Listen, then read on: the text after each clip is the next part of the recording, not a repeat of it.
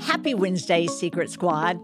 This week's episode is going to be bright, happy, and fun because I think we could all use a little of that these days, right? I am dialed in with the renowned potter, designer, author, and lover of all things fun, Jonathan Adler. Jonathan is known for his modern American glamour style, designing interior items that bring joy into your home. Jonathan believes that your home should make you happy, that no colors ever clash, and that minimalism is a bummer. He lives by the 3 L's, layer, layer, and layer. With so many highly creative and unique designs, he is a no-brainer to discuss the secret to finding your creative inspiration. I am so excited to have you here, Jonathan. Let me just tell you that I have so many of your items, both in my home and in my office. I just love them. Oh, please keep it going. It's like I always could use an ego boost. But most importantly, I want to thank you for buying my stuff. When people like you actually spend their hard-earned money on my stuff, it's truly a gift to me because it allows me to continue doing what I love to do. It's really a selfish pursuit. You know, I make the things that I want to make, and I feel very, very lucky to have created a world and a business in which I can just be creative. And it's all thanks to people like you who actually buy my stuff. So thank you. Oh, well, you know what? I completely believe you. I completely understand that sentiment comes from your heart. It's a reflection in everything that you create. Like I said just a few moments ago, I am just a true lover of design.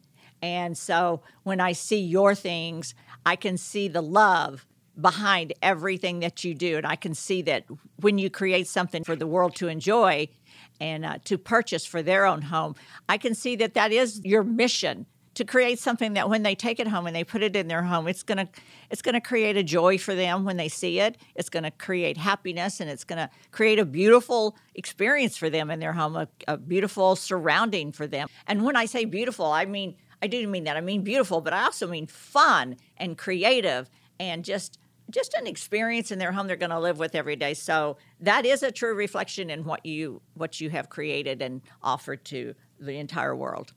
And I mean that from my heart. I really hope so.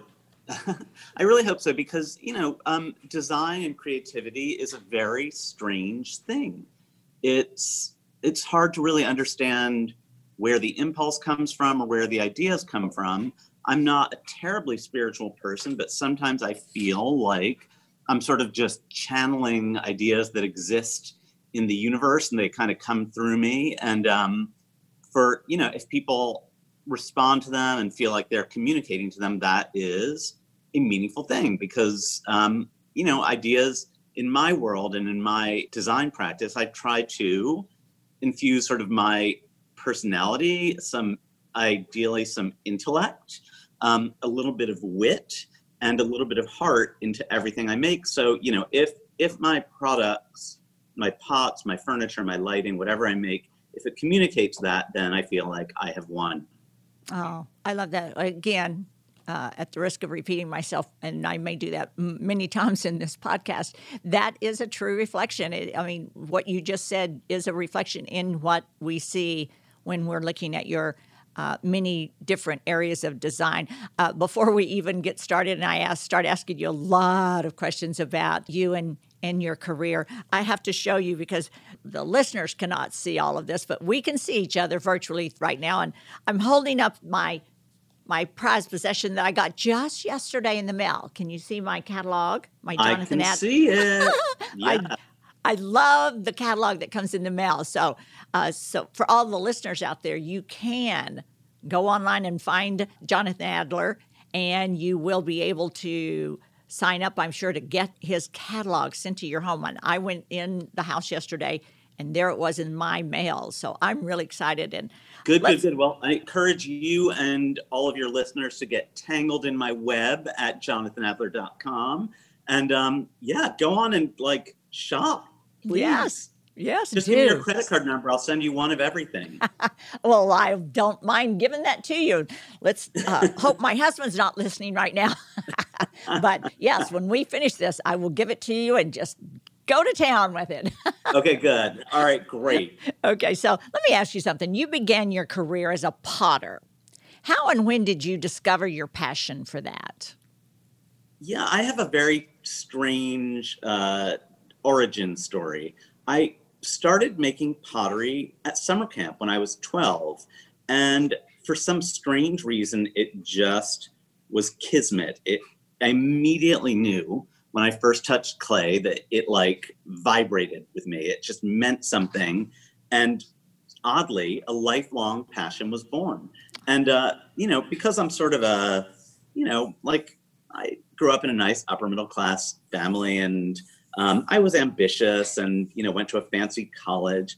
So it never crossed my mind that I could actually make a career of pottery. I always assumed it would just be a hobby and that was going to be that, even though in my heart I would have loved to have made a career of it. And then I turned out to be terrible at being an adult.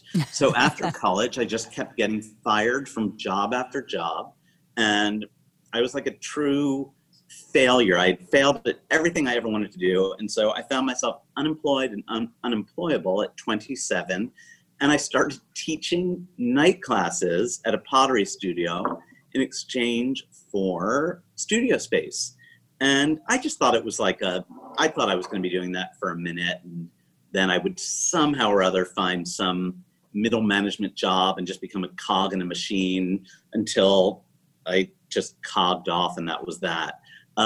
But luckily, I couldn't find a job, and I kept making pots. And my very, very kind, benevolent parents finally said to me, "You're 27, you went to an Ivy League college. We've been basically supporting you for coming up on 3 decades now. And you either have to sell a pot or get a job, but enough." And so I thought, wow, tough love, dudes. But I called up a buyer at Barney's who I happened to know through a connection, and they placed an order. And then an improbable and accidental and very circuitous career was born. Oh, my heavens. So you made every pot in that order that they placed with you. Were you the one that made every piece? Oh, I was the one that I made every piece. I glazed every piece. I packed every piece. I did everything. I don't know if you're probably not old enough to remember the Time to Make the Donuts ad from Dunkin' Donuts, but that was my life. For about 5 years of my life, it was time to make the donuts. I would be in the studio at 6 a.m. and leave at 11 p.m. and rinse and repeat. Oh my so heavens. I sort of went from being this unemployed and unemployable potter, aspirant, failed adult to somebody who had a little cottage industry and who sort of had an opportunity to turn his passion into a career. And I recognized that I was a lucky dude and that I kind of had this one chance, and that if I didn't throw myself into it completely, that I would regret not doing so. Oh my So, gosh. I don't know. I believe that a lot of success comes down to luck, but I also think that it's good to be able to recognize when an opportunity comes your way via luck and try to do everything in your power to maximize the opportunity. And that's what I did. Especially if you're passionate about it. I think it's obvious that you were very passionate about that true love of pottery, that I'm sure that helped a lot with it. And I just have to tell you, I'm 66 years old. So yes, I do remember all of that at that time. So I want the name of your team of nutritionists, makeup people, your entire squad. Please. Well, can I just tell you, the name is Robin McGraw. I've always done my own hair, my own makeup, my own wardrobe, because I'm truly into design. So I love clothing. I love everything about it. And I love decorating, just like with my home. I think that's why I'm just so obsessed with you right now and so excited about talking to you. Can I just ask you one thing? Because if you ask my husband, he'll agree. Yes, she's very nosy when she wants to know about something she's truly passionate about. Can you tell us, What was that very first order? How many pots did you have to make to fill that first order? Oh my Do God. you It was remember? like, yeah, it was probably around 40 pots Oh, wow. and Congratulations. made, I know, thank you. And, I made them all and I painted them all and I packed them all. And I remember I actually took the order in a box to the loading dock and gave it to them by hand because I was too dumb to even understand what shipping was. And in retrospect, thank God for that, because I'm sure they all would have smashed had they gone through the True. UPS system. True. Anyway, I made the pots, delivered them, and then I didn't get paid for months. And my dad, who was still sort of funding me, said, did you ever get paid? And I was like, no, Barney's is busy. Then I finally called them up and I said, hey, I'm that guy who makes those stripy pots. And they're like, oh, you're the guy who didn't send an invoice. And I said, what is an invoice? And that's really a reflection of just how dumb I was and how non-business oriented I was. And over the ensuing years, I have learned a lot and done a lot. That was my next question. How did you manage to grow your business while making everything yourself at the same time? Well, I kind of did it just in baby steps. I did it very, very slowly. And unlike most kids today, as the saying goes, I didn't really have any plan at all. I never started doing what I was doing because I saw like a white space in the market or because, I had a business plan. Quite the opposite. I just bumbled along like, Beavis and Butthead make a business. It was kind of like the real story of my world. So I just sort of did it. I just kept making pots and then another opportunity would present itself and I would just kind of take it. And it was a very, very gradual process. And in as much as if young people ever ask me for advice, I always say to them, don't get out over your skis. Don't borrow money from your parents. Don't think you're going to have some huge empire. Just take it one step at a time, slowly, and most importantly, authentically. Like, be authentic in whatever you're trying to pursue. And if the stars align, you might be able to make a living at it. But authenticity is the baseline for entering into any creative endeavor, in my opinion. And did you network to learn the process of becoming an entrepreneur and someone who has now created their own brand? Did you back then network and learn that way as well? I think you're severely overestimating my intellect and competence and ability to do anything in a grown-up and human fashion. No, I didn't network.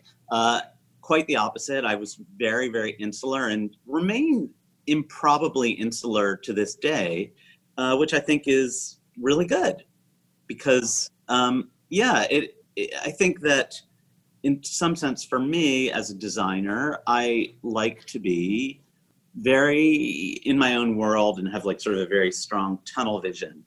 As it relates to networking, I suppose that's a good idea. I just didn't really have I didn't really have the Rolodex. Well, when I say networking, I mean that in a way like, did you reach out to others in your position to ask, okay, I just learned I should have sent out invoices. Is there something else I should be knowing right now or should be learning right now? The way I did it, which I feel like I'm going to be throwing shade at some people who I really like and former colleagues, but I'll tell you the true story. Okay. When I first got that order, I was working I had a space in a shared pottery co-op in Soho. It was the mid 90s and I think my rent was like $200 a month to be a part of this huge Soho loft. So I had this space, and the 5 other potters who shared the space with me were all, in some sense, cautionary tales of what not to do. And I hope to God none of them is listening to this podcast. Because they were all people who, probably like me, had started off with a specific style and gotten an order and built a very small cottage industry. And then didn't really change what they were doing, and their business kind of went up and then slowly went down. And so I think my networking really was more about observing cautionary tales of how not to have a creative business. And I realized from seeing them, all of whom were very lovely and explained to me how to get an invoice and helped me with packing and shipping. And they all had happy lives. Like they were, no, it wasn't anything tragic. However, I saw that in some sense they were a cautionary tale because they were all people who weren't evolving aesthetically and constantly changing and being nimble. And so I thought to myself, all right, staying static is a one-way ticket to a long, slow decline.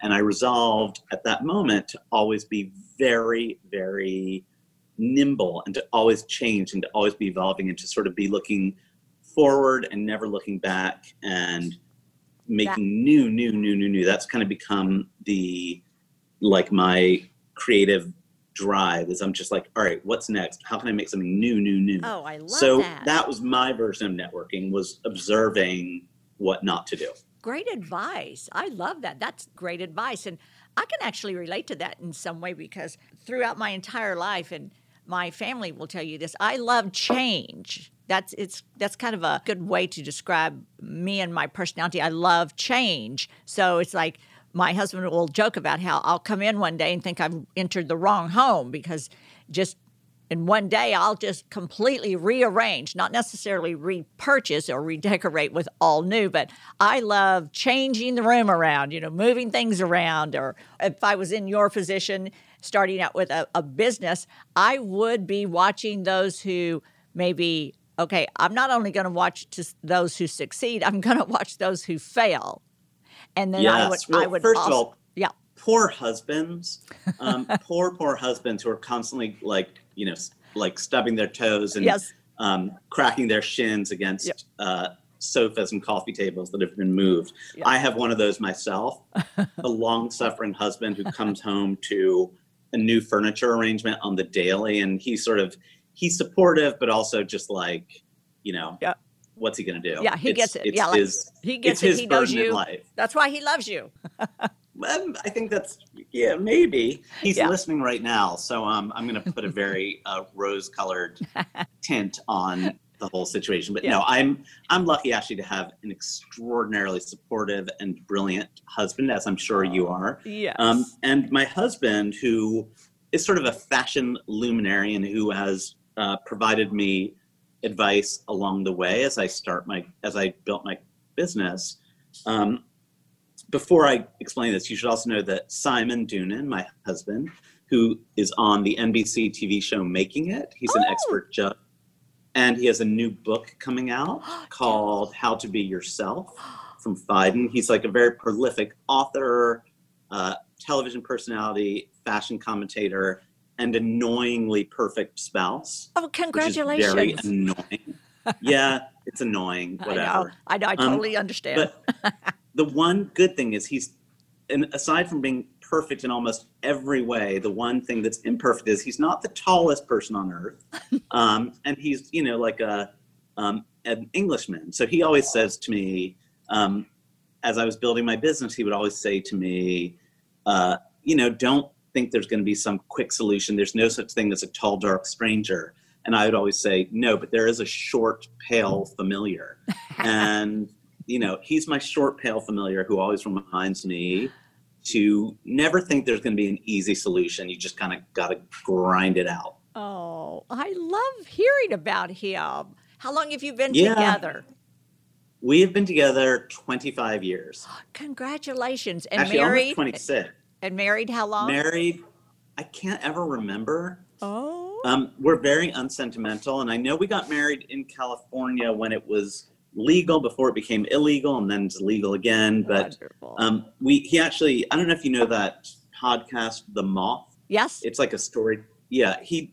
Simon did a really funny moth story about our wedding that you or your listeners can look up. And it was sort of just about how unsentimental and borderline feral Simon and I both are, and how I think it's called Every Expense Was Spared. How our wedding was just like we both were looking at our calendars one day and said, "Oh, hey, I need to be in California on whatever day it was." And so did he. And we're like, "Oh, I guess we should probably get married while we're there." And so we just did. Oh, Yeah. Well, congratulations. And when you say not sentimental, when you just described him, I thought it was very sentimental and very beautiful.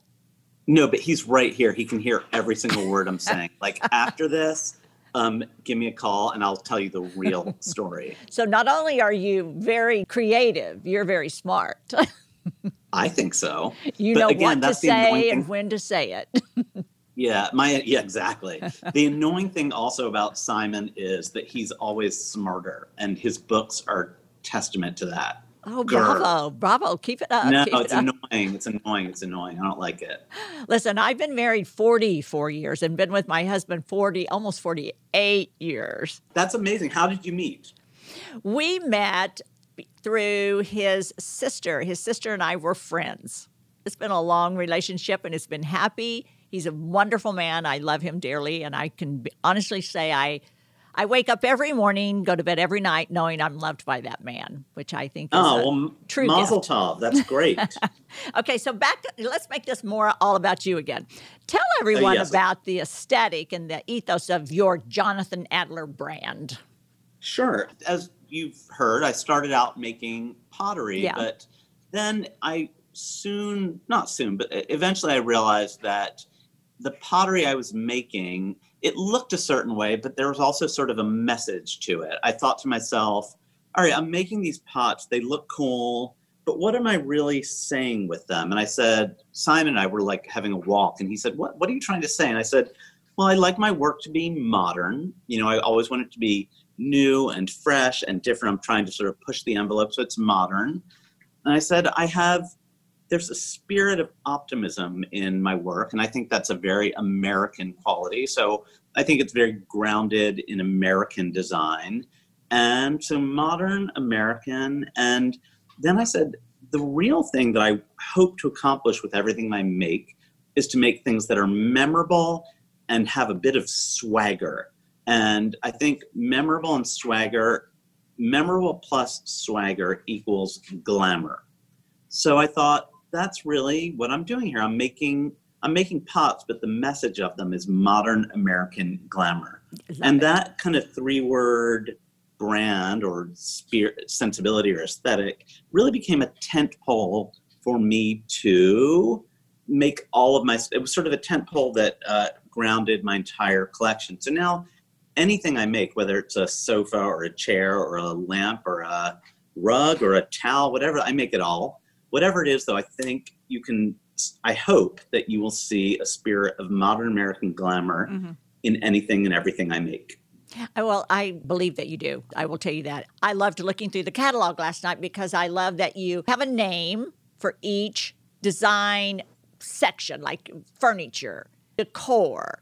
And so I was looking at the tables last night, and I love how you name your lighting, your lamps. And so everything, not only just the pieces themselves, but when you divide in each section of the homes. Yeah, I'm a very analytical person, and I think kind of verbal. And so Yes. I'm always thinking nonstop about how to sort of organize things. Yes. Like, what's the taxonomy of what I'm doing? What am I trying to say? Like, I seem like a sort of a upbeat and sort of carefree person. But the truth is I'm very brooding and analytical, and I'm always, always, always thinking and trying to communicate clearly. Like my whole mission is to be very, very clear in my communication. I feel like that's sort of the contract of a designer and his audience. And so I do spend a lot of time kind of thinking about what I'm making, what it looks like, what it means, what it should be called. It's like,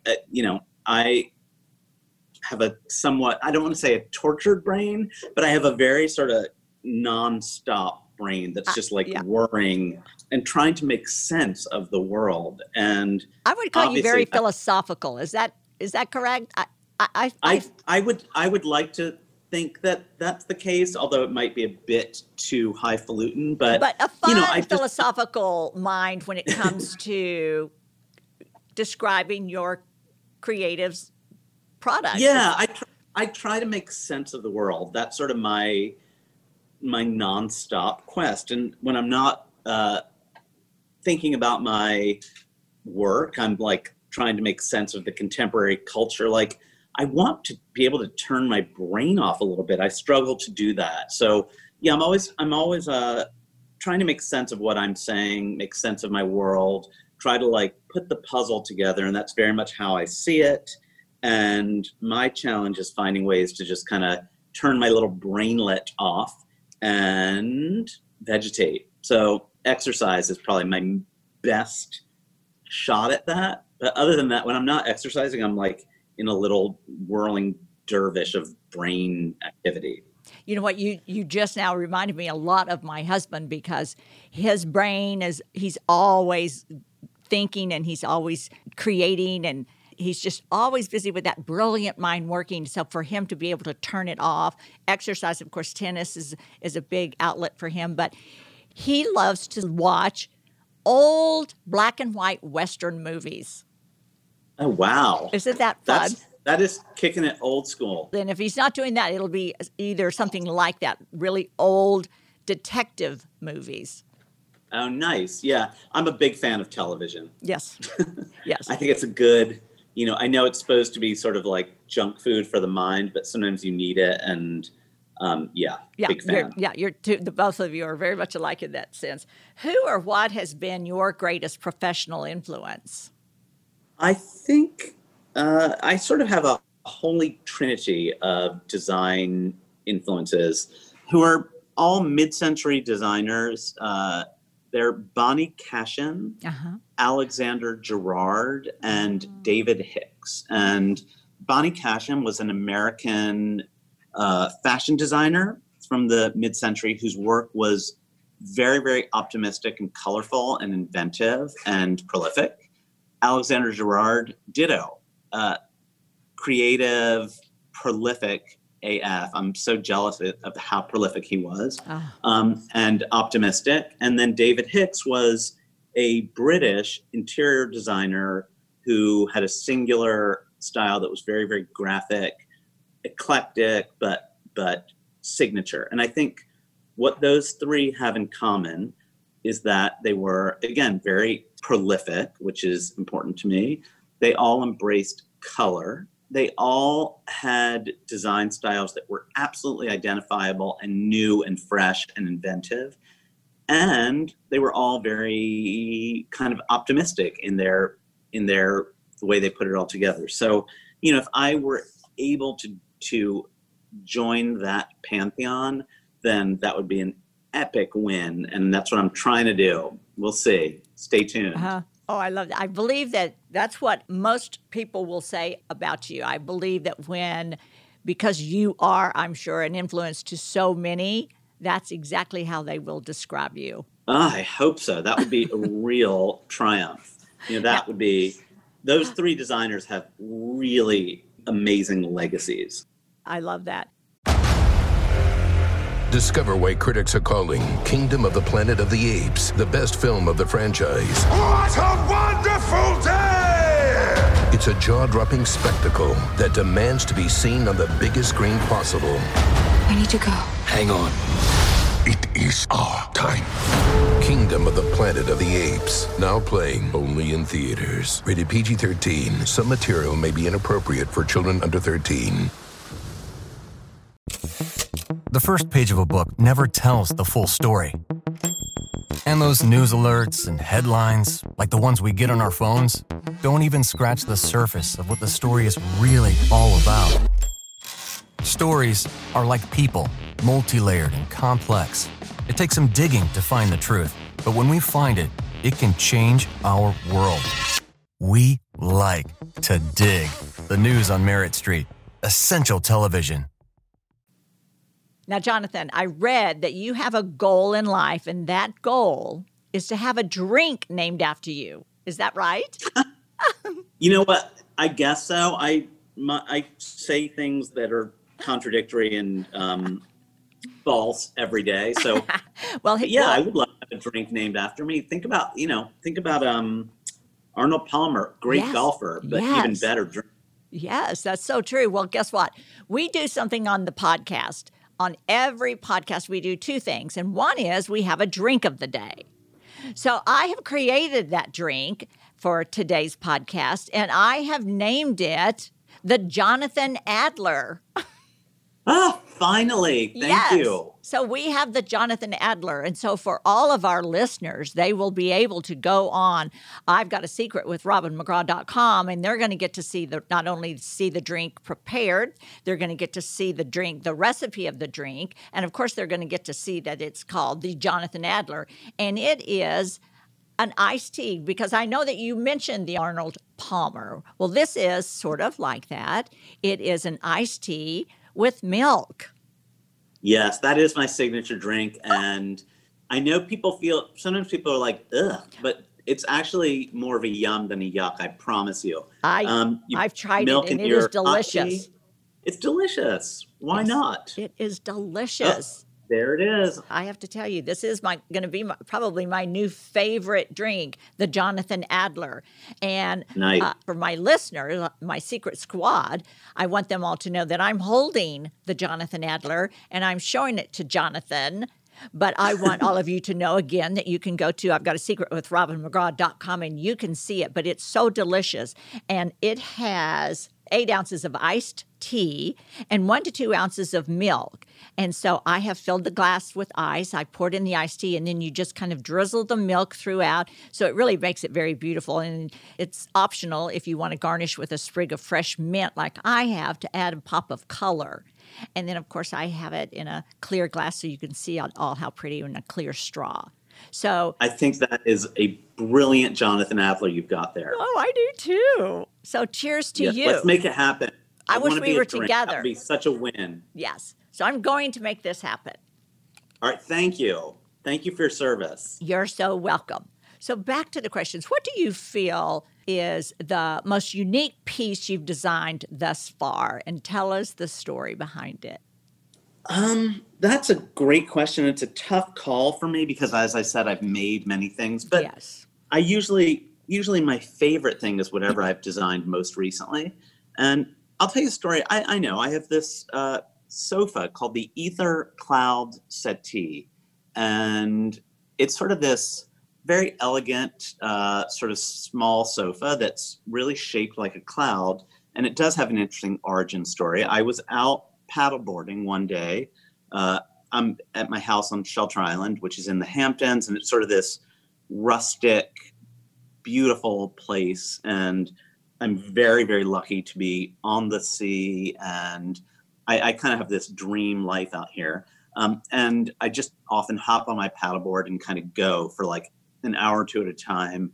And it's where I kind of turn off my mind and I just daydream. And I was out on my paddleboard and I looked up, and there in the sky was like the most archetypal, gorgeous cloud I'd ever seen, like a real cloud's cloud. Like every cloud should look at this cloud and feel like a failure for not living up to the essence of that cloud.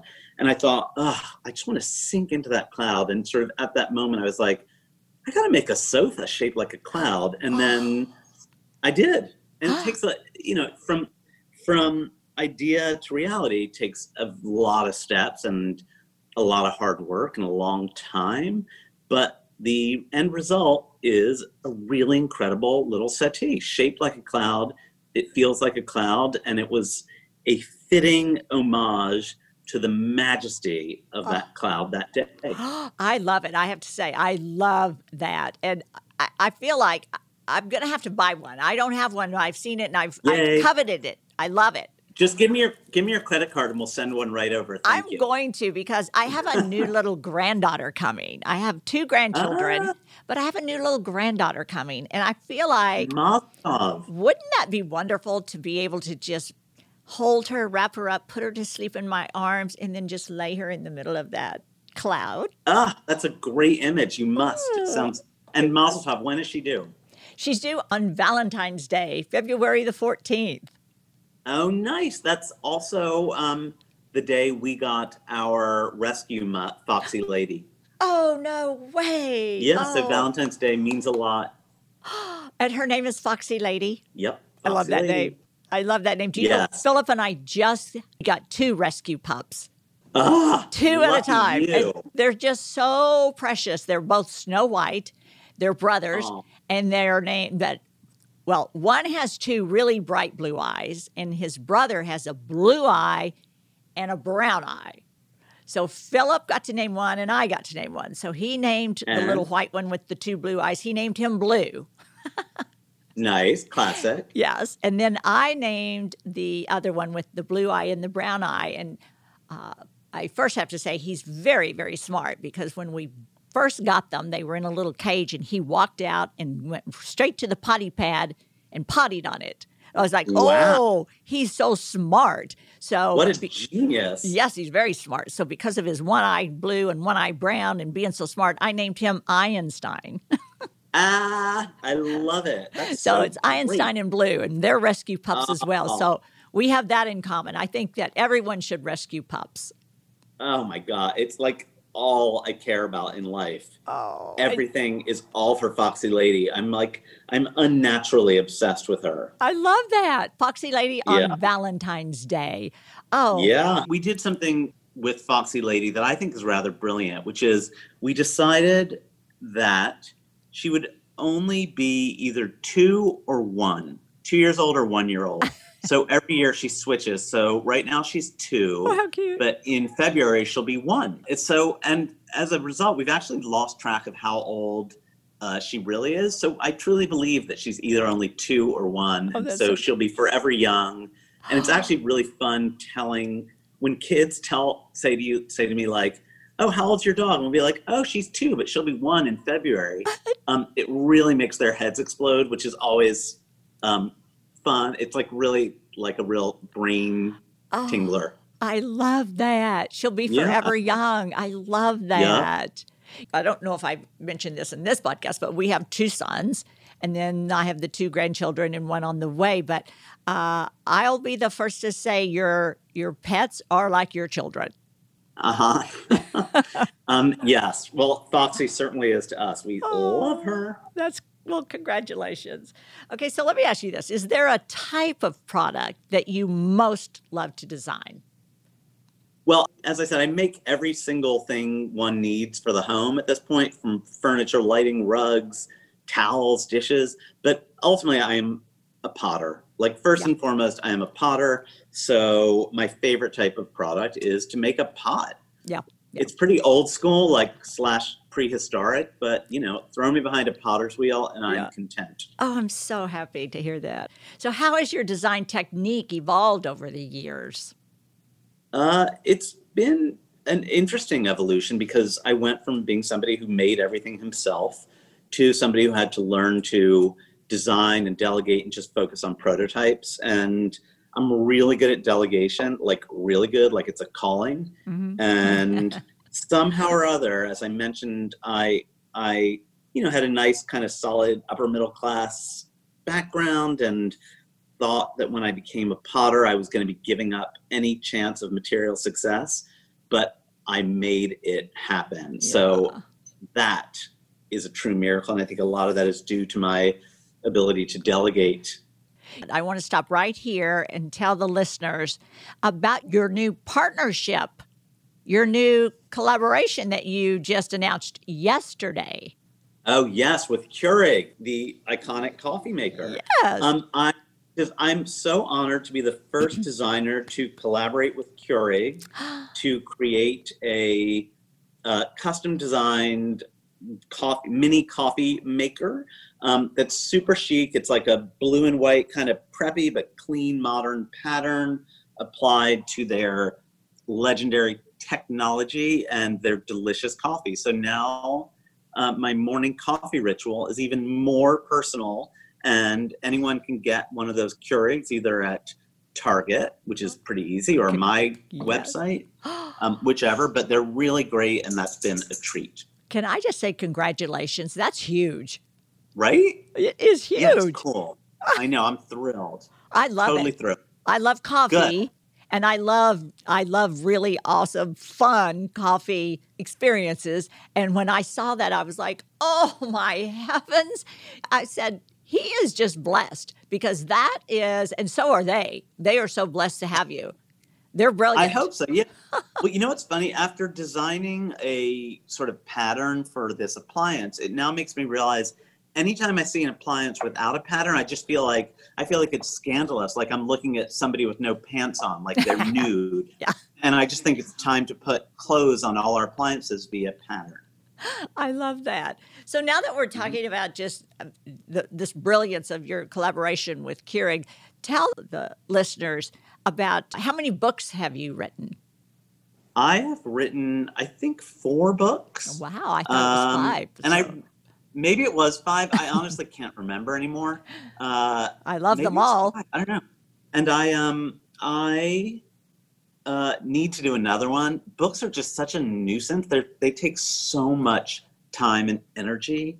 And again, my annoying husband, who's not in the room anymore, he's written I don't even know how many books, and he just cranks them out, and they're all brilliant. And during lockdown, while I've been focused on sort of just being kind of a housekeeper, he keeps writing book after book, and I can't stand him. They're all so good. Oh, yeah. He sounds like my husband. My husband can sit down and decide to write a book.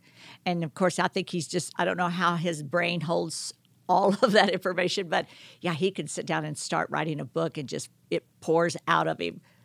It's so annoying.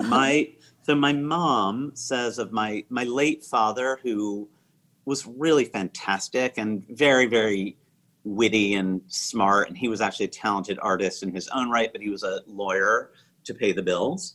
And so anyway, he was a really, really solid mensch, which is a Yiddish word for a real sort of solid stand-up guy. And my mother always says, it was not easy being married to the nicest man on earth.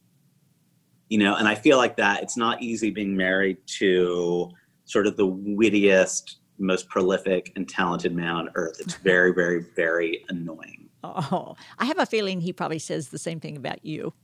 Yeah, no, actually not so much. Well, Nope. I'm going to call him and tell him to start saying that.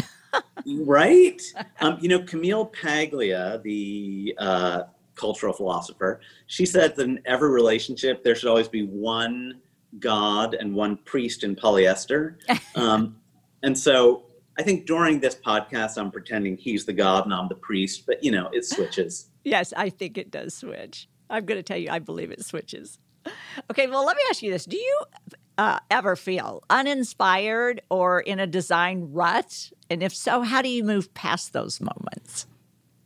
I don't feel uninspired or in a design wonderful. rut ever. Wonderful. I feel, if anything, I feel restless and feel like there's not enough time to make all the stuff I want to make. Oh, I love that answer. I love that However, answer. if I were to find myself in a design rut, I think what I would do is paddleboard or swim, just do something that's completely distracting and enables me to daydream.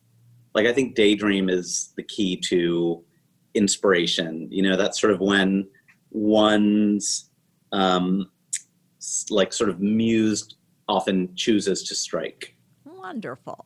Wonderful. I sometimes wonder why I am constantly, it's not that I'm not satisfied with how a certain room looks or what I've done in a room. It's that I'm just so happy with what I've done. I will walk into the room, whatever room it is in my home, and I'll go, I wonder what I should do there. I wonder if I should move that. I wonder, because it brings me great joy and peace and comfort to be constantly looking through the room and thinking, I wonder if I should move or, do something. It's not that I'm unsettled or unsatisfied. I'm so satisfied that I just love looking at everything. Philip will ask me sometimes when I've been home all day, he'll say, did you walk through the house and touch all your things? Because he knows that brings me great comfort. I know. Well, because I think, even though something looks good, there's probably always a better way. That's right. So tell me, as the brilliant designer, that's a normal thing, right? Yes, absolutely. You're doing you are doing the right thing, and Okay. you should always be on a quest to make things better. Okay, That's just good. a sign that you're trying to maximize your life. Great. Okay, good. I feel so much better now. Okay, so what is currently making you feel inspired or excited? Honestly, being at my house on Shelter Island during lockdown, while obviously this has been a ghastly time for everyone and for our nation. Yes. I feel very, very lucky to have managed to stay safe and sane and solvent, thank God, which is more than many people can say. Totally agree.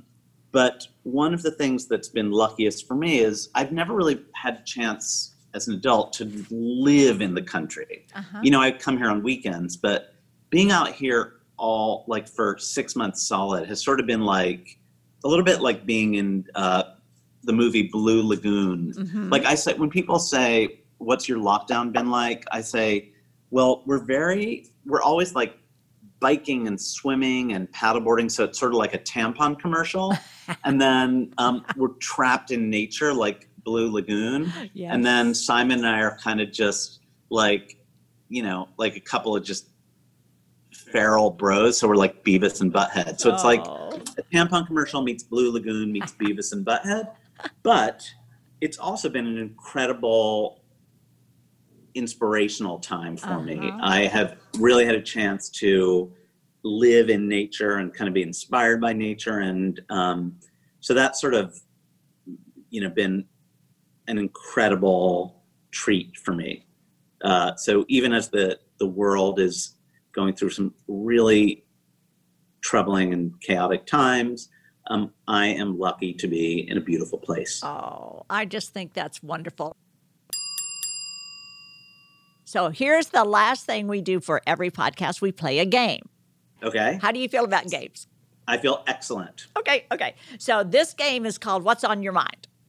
And I'm going to ask a series of quick questions, and we're both going to answer them with the first thing that comes to our mind. So this is supposed to be designed for... I'm going to try and keep it... creative. I'll try and keep it PG-13. Oh, don't do that. No, I'm just kidding. All right. Okay. So, and in one word, what does your home say about you? Personal. Good for you. My home would probably say haven. Yeah, that's the word. That's the word. Okay. That's a good thing for it to be. Okay. Who are your personal style? Oh, no, this is not a one-word answer. That was just for the first one. Who are your personal style icons? Style icons. I would say Paul Smith, John Paul Belmondo, and David Hockney. David Hockney. Oh, yes, that's very good. Okay, my style icons. Gosh, I've kind of gone blank. Okay, I'm going to say Julianne Moore. Nice. Diane Kruger. Love her. Mm-hmm. And I'm going to say Catherine Middleton. Duchess. Nice. Love her. That's a good trio. I like it. Okay, good. Okay, what is your guilty pleasure? Guilty pleasure is apple pie. Oh my God. All I do is eat apple pie. I'm like a hamster on a wheel. I eat an apple pie and then I jump on the treadmill and then I eat an apple pie and I go for a run. It's just apple pie all the time. Oh, I love that. And I might have to make you an apple pie because I have my mother's recipe. Please. All right, it's on. Let's do it. Okay, my guilty pleasure would be tequila. Yep. That's my guilty pleasure. You sound like a lot of fun. Yeah, it's tequila. Okay, what trait do you admire most in others? I admire whatever the opposite of procrastination is. So, diligence. Good. I totally agree with that. I'm gonna look up the opposite of procrastination and see what that is. Okay. You tell me yours. Mine would be a sense of humor. Oh yeah, that's a must. That is such a must. I mean, it's like lighten up, people. Yeah. That's what I always want to say. Yeah. Lighten up. Yeah, I guess. And the antonym of procrastination is diligence or industry. Great. Yeah. I totally get it. Industriousness or diligence. I totally get it. I love that answer. Do you have a hidden talent? Nah, neither hidden nor not hidden. Isn't that funny? I am what I am.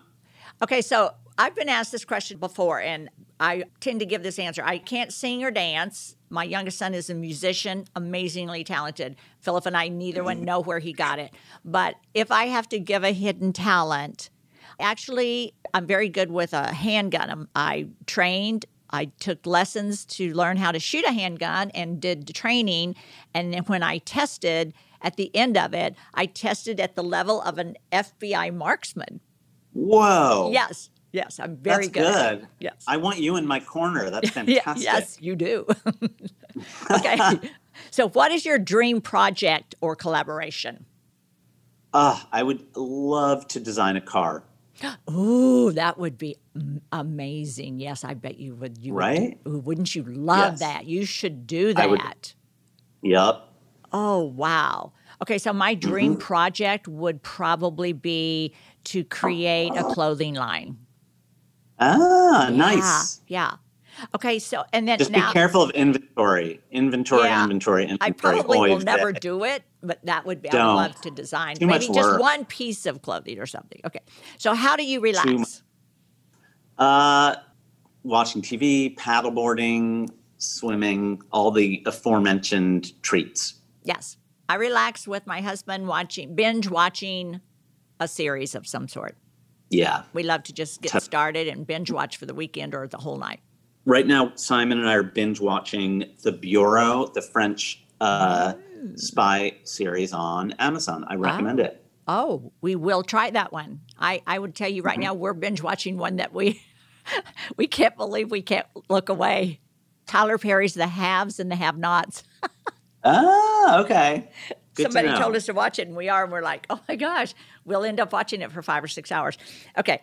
What are you most proud of?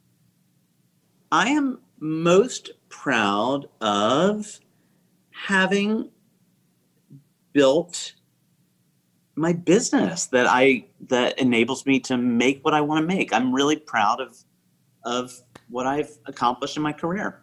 Wonderful. Okay, and this is the last question. What is your life's motto? My life's motto is, I think, have swagger and be memorable. Oh, I love that. Again, which, as I said before, swagger and memorable equals glamour. So you do the math. Live a life of glamour. I love that. Well, I guess my life motto would be, I truly believe and have from a very, very young age that I was put on this earth to be a wife and mother and now grandmother. And everything else is second to that. And that is fantastic. You made it happen. I made it happen, and I'm great. Living my dream. Good. That's as it should be. That's fantastic. Oh, thank you. Well, Jonathan, you've made my entire day, week, and month by just spending this time with me. I want to thank you so much for your time and for this conversation that we've had. Oh, thank you. It's been a true treat. You are a delight. Oh. And post-pandemic, we'll do it IRL. I totally look forward to that. Thank you so much. And this has been such a pleasure, Jonathan. We need to meet, of course, I agree, in person next time. Tell all of the listeners where to find you online and where to purchase your new collaboration with Keurig. Yes, you can find me online at www.jonathanadler.com or on Instagram and such at Jonathan Adler. And you can get my Keurig collaboration at your nearest Target. Yeah. Or you can go to my website, but, Target. Yeah. I love it. And again, thank you so much for having me. It's been a true treat. And I will see you next time. Okay. Bye-bye. Bye-bye. Big kiss. Bye-bye. Bye-bye. Bye. Secret Squad, you must check out Jonathan's designs. You will be so inspired. Visit I'veGotASecretWithRobinMcGraw.com for recipes, behind-the-scenes photos, and my favorite Jonathan Adler pieces I have in the studio. I'll see you next week. Bye-bye.